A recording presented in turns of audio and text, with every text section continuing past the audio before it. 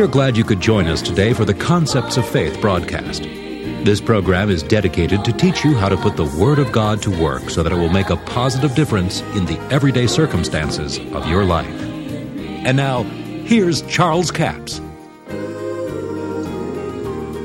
Jesus, 30 years of age, we'll pick up on the story here in Luke, the 3rd chapter, verse 21. Now, when all the people were baptized, came to pass that Jesus, also being baptized, praying, the heavens were open, and the Holy Ghost descended in a bodily shape like a dove upon him, and a voice came from heaven which said, Thou art my beloved Son, and thee I'm well pleased. And Jesus himself began to be about 30 years of age, being as was supposed the son of Joseph. Well, you see, we know he wasn't the son of Joseph.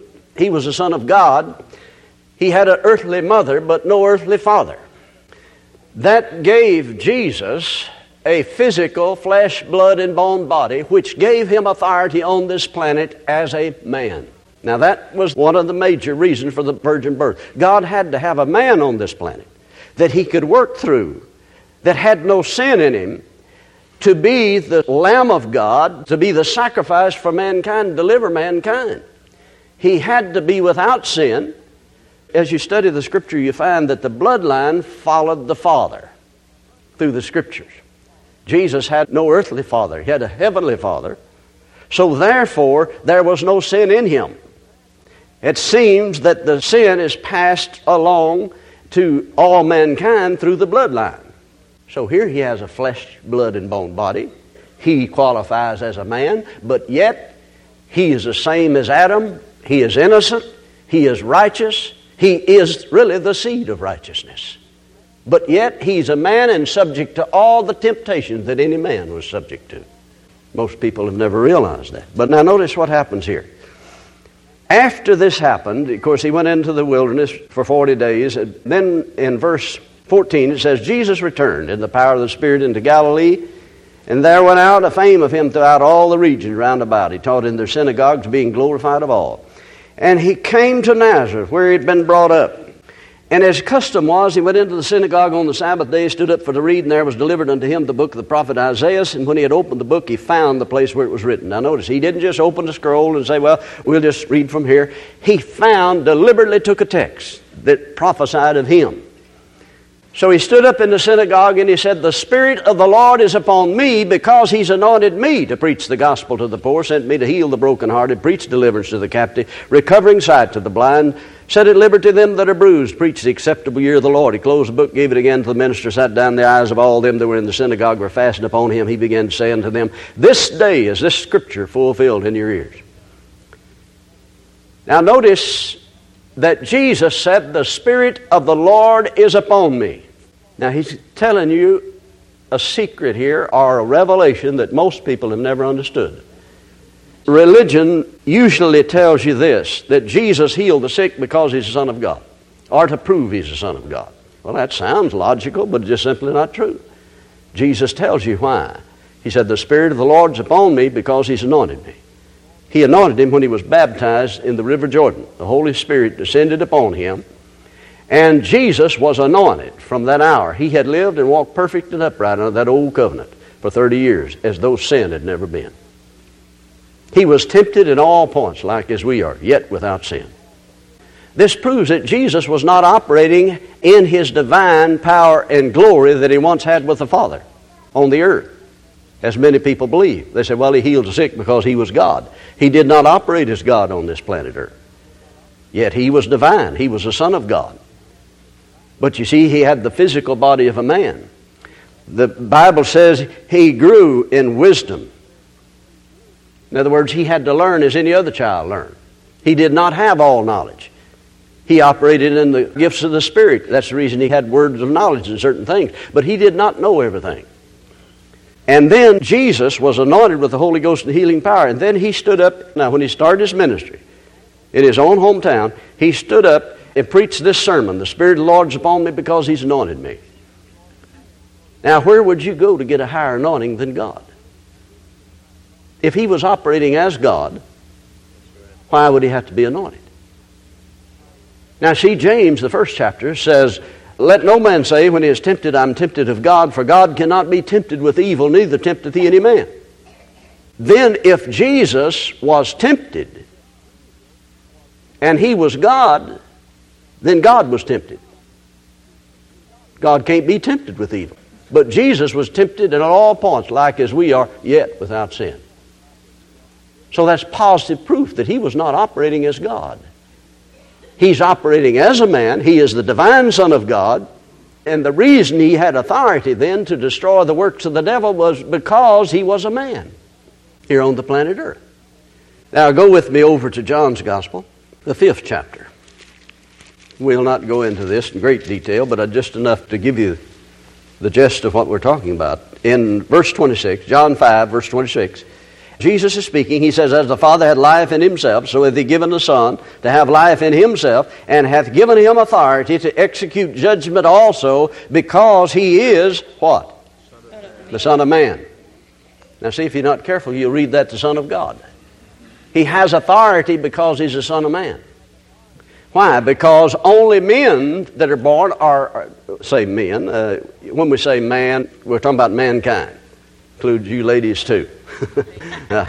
You see, sometimes people get offended because the Bible's written the way it is, you know. But when it talks of man, it's talking about mankind. Because he said, let them have dominion. Them who? Adam and Eve.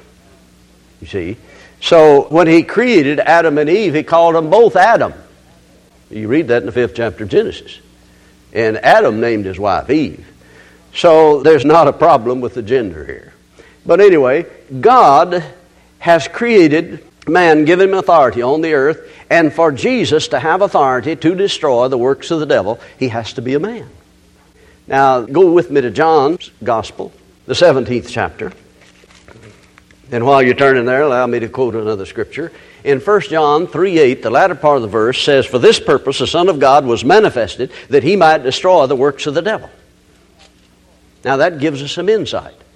Jesus became a man so he could destroy, undo, dissolve the works the devil had done. He had to become a man to do that. Now don't misunderstand me. He is the Son of God. He is the righteous Son of God. There is no sin in him. But he is tempted in every point, like as we are. Somebody said Jesus never had a bad thought. If you ever had one, he did. But he just didn't give in to it. See, temptation is not sin. But now notice here in the 17th chapter of John, something that Jesus says, several things that he said. In verse 5, now, O Father, glorify thou me with thine own self, with the glory which I had with thee before the world was. Now, if he hasn't laid it down, why does he want it back? Philippians, the 2nd chapter, says that he made of himself no reputation. The Greek says it sort of this way, that he stripped himself of his divine power and glory when he came to the earth. He came here as a man. He took not on him the nature of angels, but he took on him the seed of Abraham. He became a man. Now, he's still the Son of God. He is the divine Son of God. He is deity. But yet he's operating in a bodily limitation as a man. He did not do one single miracle on the earth by any power inherent in him as being the Son of God. Not one. In fact, the Scripture will prove that when he was restored to that divine Godhead powers, he never healed another single person. Never cast out another demon. Never did one single miracle after he rose from the dead and had his glorified body and was restored to his divine Godhead powers. When he was as much as God was God, he never healed another single person by the laying on of hands or speaking the word. Now don't misunderstand me, still in the healing business. But he stood on the mountain in the 28th chapter of Matthew, said, all power is given unto me, all authority is given me, both in heaven and in earth. And he said, now you go in my name, you cast out the demons, you speak with new tongues, you lay hands on the sick, and they shall recover. So what did he do? He delegated it back to people that had the body. Any spirit being on this planet that does not have a physical flesh, blood, and bone body are severely limited in what they can do. Even the Holy Ghost is limited. God is limited in what he can do on this planet now, unless he can do it through some body. That's why Paul said, now you are the body of Christ, and members in particular. See, you're the only body that Christ has on this planet today. He is seated at the right hand of the Father till his enemies have made his footstool. So now look with me again here in the 18th verse. As thou hast sent me into the world, even so have I also sent them into the world. Now listen to this. That we just quoted you why he came into the earth. For this purpose the Son of God was manifest, that he might destroy the works of the devil. Even as you sent me into the earth, so have I sent them into the world. What to do? Destroy the works of the devil. Jesus had authority to do it because he was a man. But you see, until he's 30 years of age, he didn't have the ability to do it. Why didn't Jesus heal the sick before he's 30 years old? He couldn't. God hadn't anointed him yet. But when the Holy Ghost came upon him, when God anointed him with the Holy Ghost and healing power. Now come down to verse 22. And the glory which thou hast given me, I have given them, that they may be one, even as we are one. Now that's hard to fathom. There's multitude of sermons in that. Look at verse 26. And I have declared unto them thy name, and will declare it, that the love wherewith thou hast loved me may be in them, and I in them. The hope of glory is Christ in you. Because he is going to work the miracles through you and through me. Because we have the body. You can't send the Holy Ghost to the hospital to heal the sick. He doesn't have a body. Thank you so much for joining us for the Concepts of Faith broadcast. Now our book offer all this week is book offer number 7504. It's called Your Spiritual Authority. Now this book was formerly called Authority in Three Worlds. It was a small paperback. It is now in a regular size book, and we've changed the title, got a new cover on it, but it's the same book of Authority in Three Worlds. But if you don't have this book, it's now entitled Spiritual Authority. It's $11 plus $4 postage and handling. That's a total of $15. And this book will give you insight into how God created man in his image and his likeness, gave mankind dominion over this planet. We have a chapter in here entitled Keys to Understanding the Bible. If you don't understand the first 3 chapters of Genesis, you're not going to understand the Bible real clearly. Authority of the body. This is an important chapter because it deals with the fact that your body gives you authority on this planet.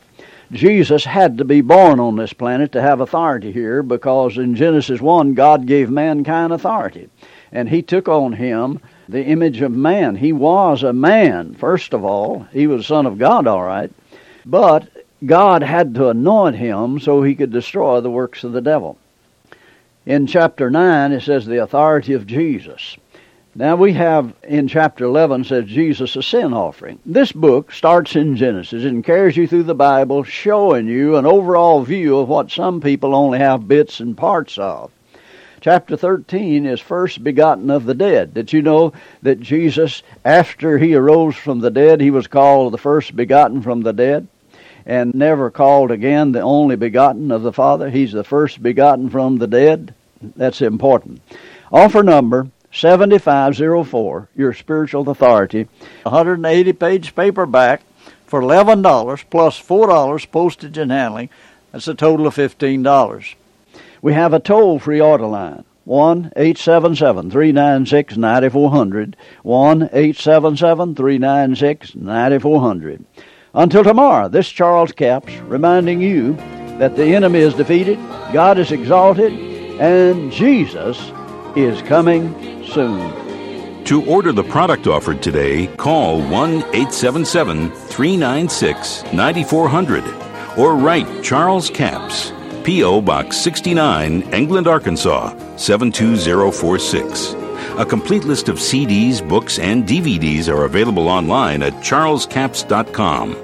Through the website, you can listen to this radio program again and subscribe to our podcast.